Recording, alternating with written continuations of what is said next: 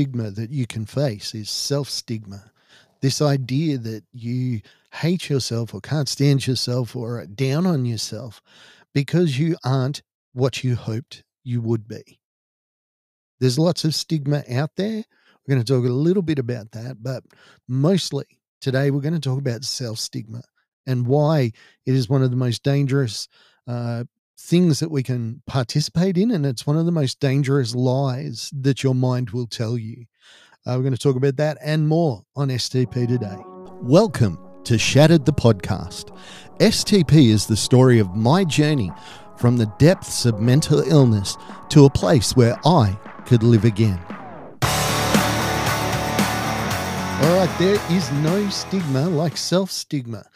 If you've got to have a stigma, self-stigma is the worst one to have. Now, what is self-stigma? Okay. We are used to people being prejudiced against other people for lots of different reasons: race, sexuality, gender, whatever, religion, faith. There's a million things that we can all be intolerant of each other on. But when you talk about stigma to do with yourself, this is where you are down on your own self. Now, this is somewhat complicated in how to explain it, but it's really not. The simple explanation is self-stigma is when you hate yourself because of an attribute that you have. In my case, it's mental illness. So, self-stigma, where does it come from? Well, I got hurt because I worked in a job that was very violent. Disabled clients would attack me, would harm me, would hurt me in the course of my daily work. And my job was to help them navigate through those negative behaviors, those violent behaviors, and try and find better ways to communicate their wants and needs. Needless to say, I got hurt a lot. I got bit, I got kicked, I got hit. And the thing of it is I never thought about mental illness. Now, the client that attacked me, that brought on my PTSD diagnosis, a few months before he attacked me, in fact, it was a couple of years before, I went with him to another group house that was just down the road from ours. We needed to pick something up. The staff member knew that I was going to be there, that I was going to need to pick up a ream of paper or something like that. So I knocked on the door and the staff member answered, and she opened the door and she slammed it shut. And it's because she saw the client that I was with. He had done to her what he would do to me a few years later, and that's attack me with a knife. Now, how does this play into self-stigma? It's because I saw her and found out the reason why she had reacted so badly. And I'm ashamed to admit that I was down on her. You know, I thought she was weak. I thought she was hopeless. It's terrible. But the thing is, it wasn't necessarily about her, and I was to find that out later. It was to do with myself more than anybody else, because when I was finally put in a situation where my mind had had enough, the violence had just overwhelmed me, my mental health was gone. The first thing I did, first real memory I have, is of hating myself, believing that I was now weak and pathetic and hopeless. And I went for years believing that I was this piece of crap. I believed it. I knew it. It wasn't a belief. It was knowledge. It was, how would you describe him? Oh, he's a piece of crap. So I was going to therapy. I was taking the medication. I was doing the exercise that I needed to do. I was doing everything that I could do to get my mental health back into a healthy place. Except I hated everything about myself. Every decision that I made, I second guessed. Every time I made a choice, I would come down on myself for whatever choice I made. I hated myself to the point where I didn't even look in the mirror. I couldn't stand looking in the mirror. I'd see my face and would just get mad. That was and is self stigma.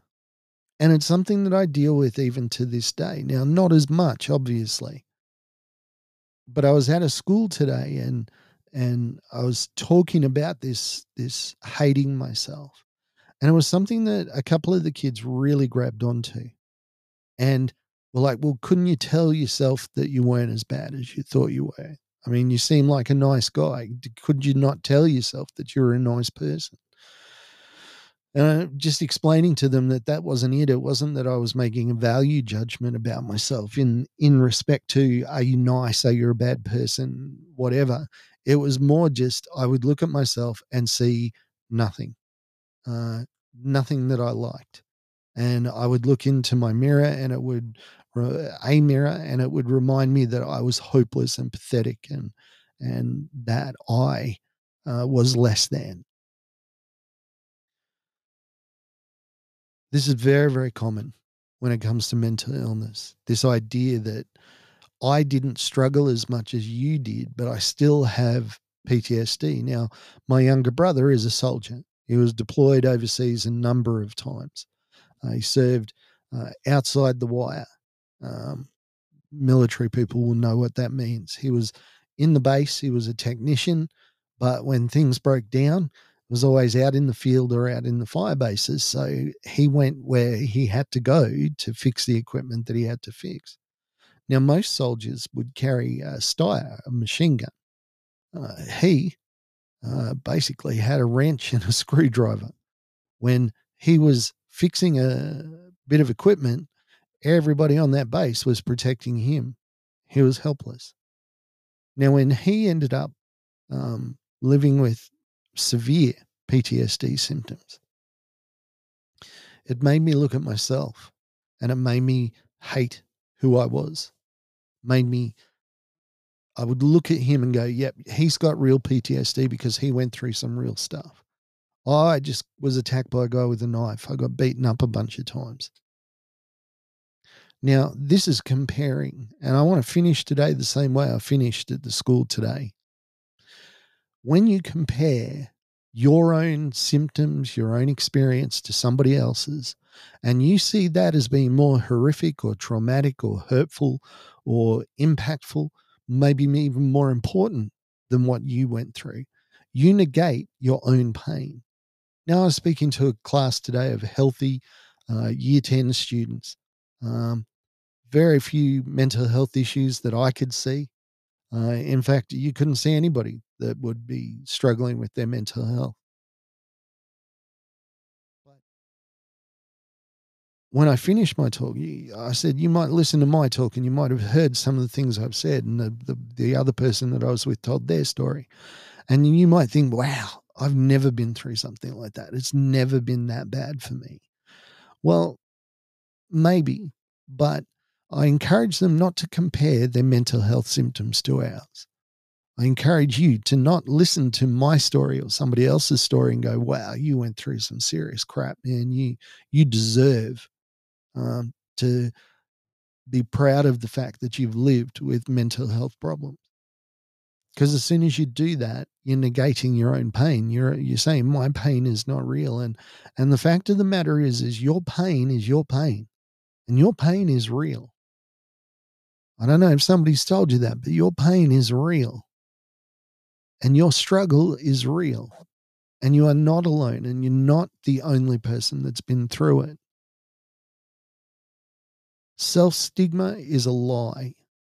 Now, I've said it before on a podcast. There is no greater liar in the world than your mind. Your mind is a terrible liar and it's going to tell you horrible things. It's going to tell you that you're not worth it. It's going to tell you that you're hopeless. It's going to tell you that you're pathetic. But the thing is, it's a lie. It's not true. Every person, every single person, no matter what you've done, has some value, has redeeming features. And you might not know what they are, and you might not even be able to recognize them in this point, at this moment.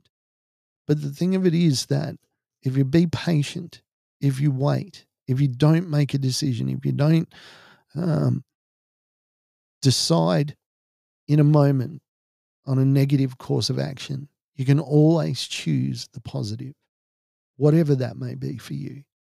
Maybe it's to be there for your kids. Maybe it's to be there for your partner. Maybe it's, just to be there for the people that you work with. I don't know what it is. Whatever it is that's important to you, it's important to other people. You are not alone. You are not forgotten. And I know that it's tough, but don't believe the lies that your mind is telling you. You have value. You are important. You are precious. I want to thank you for listening again. Like, subscribe, all that sort of gear if you feel like it. This is a resource that I put out there so that it can help people if they need it. It's more designed for the person that has come up against an issue. They can jump on the internet and they can find a place where somebody's talking about the stuff that they're going through. That's what I'm all about. Hey, have a great week. Remember, you are worth it, and I will talk to you soon. Hey, thanks for joining us on Shattered the Podcast. I'm Mark. Special thanks to my producer, Meredith Brosnan, and also to Torian, Kevin, and Lorraine. And we can't forget the amazing band Adelaide, who let us use their song as our theme. For more information, check us out on all your socials, STP Shattered the Podcast.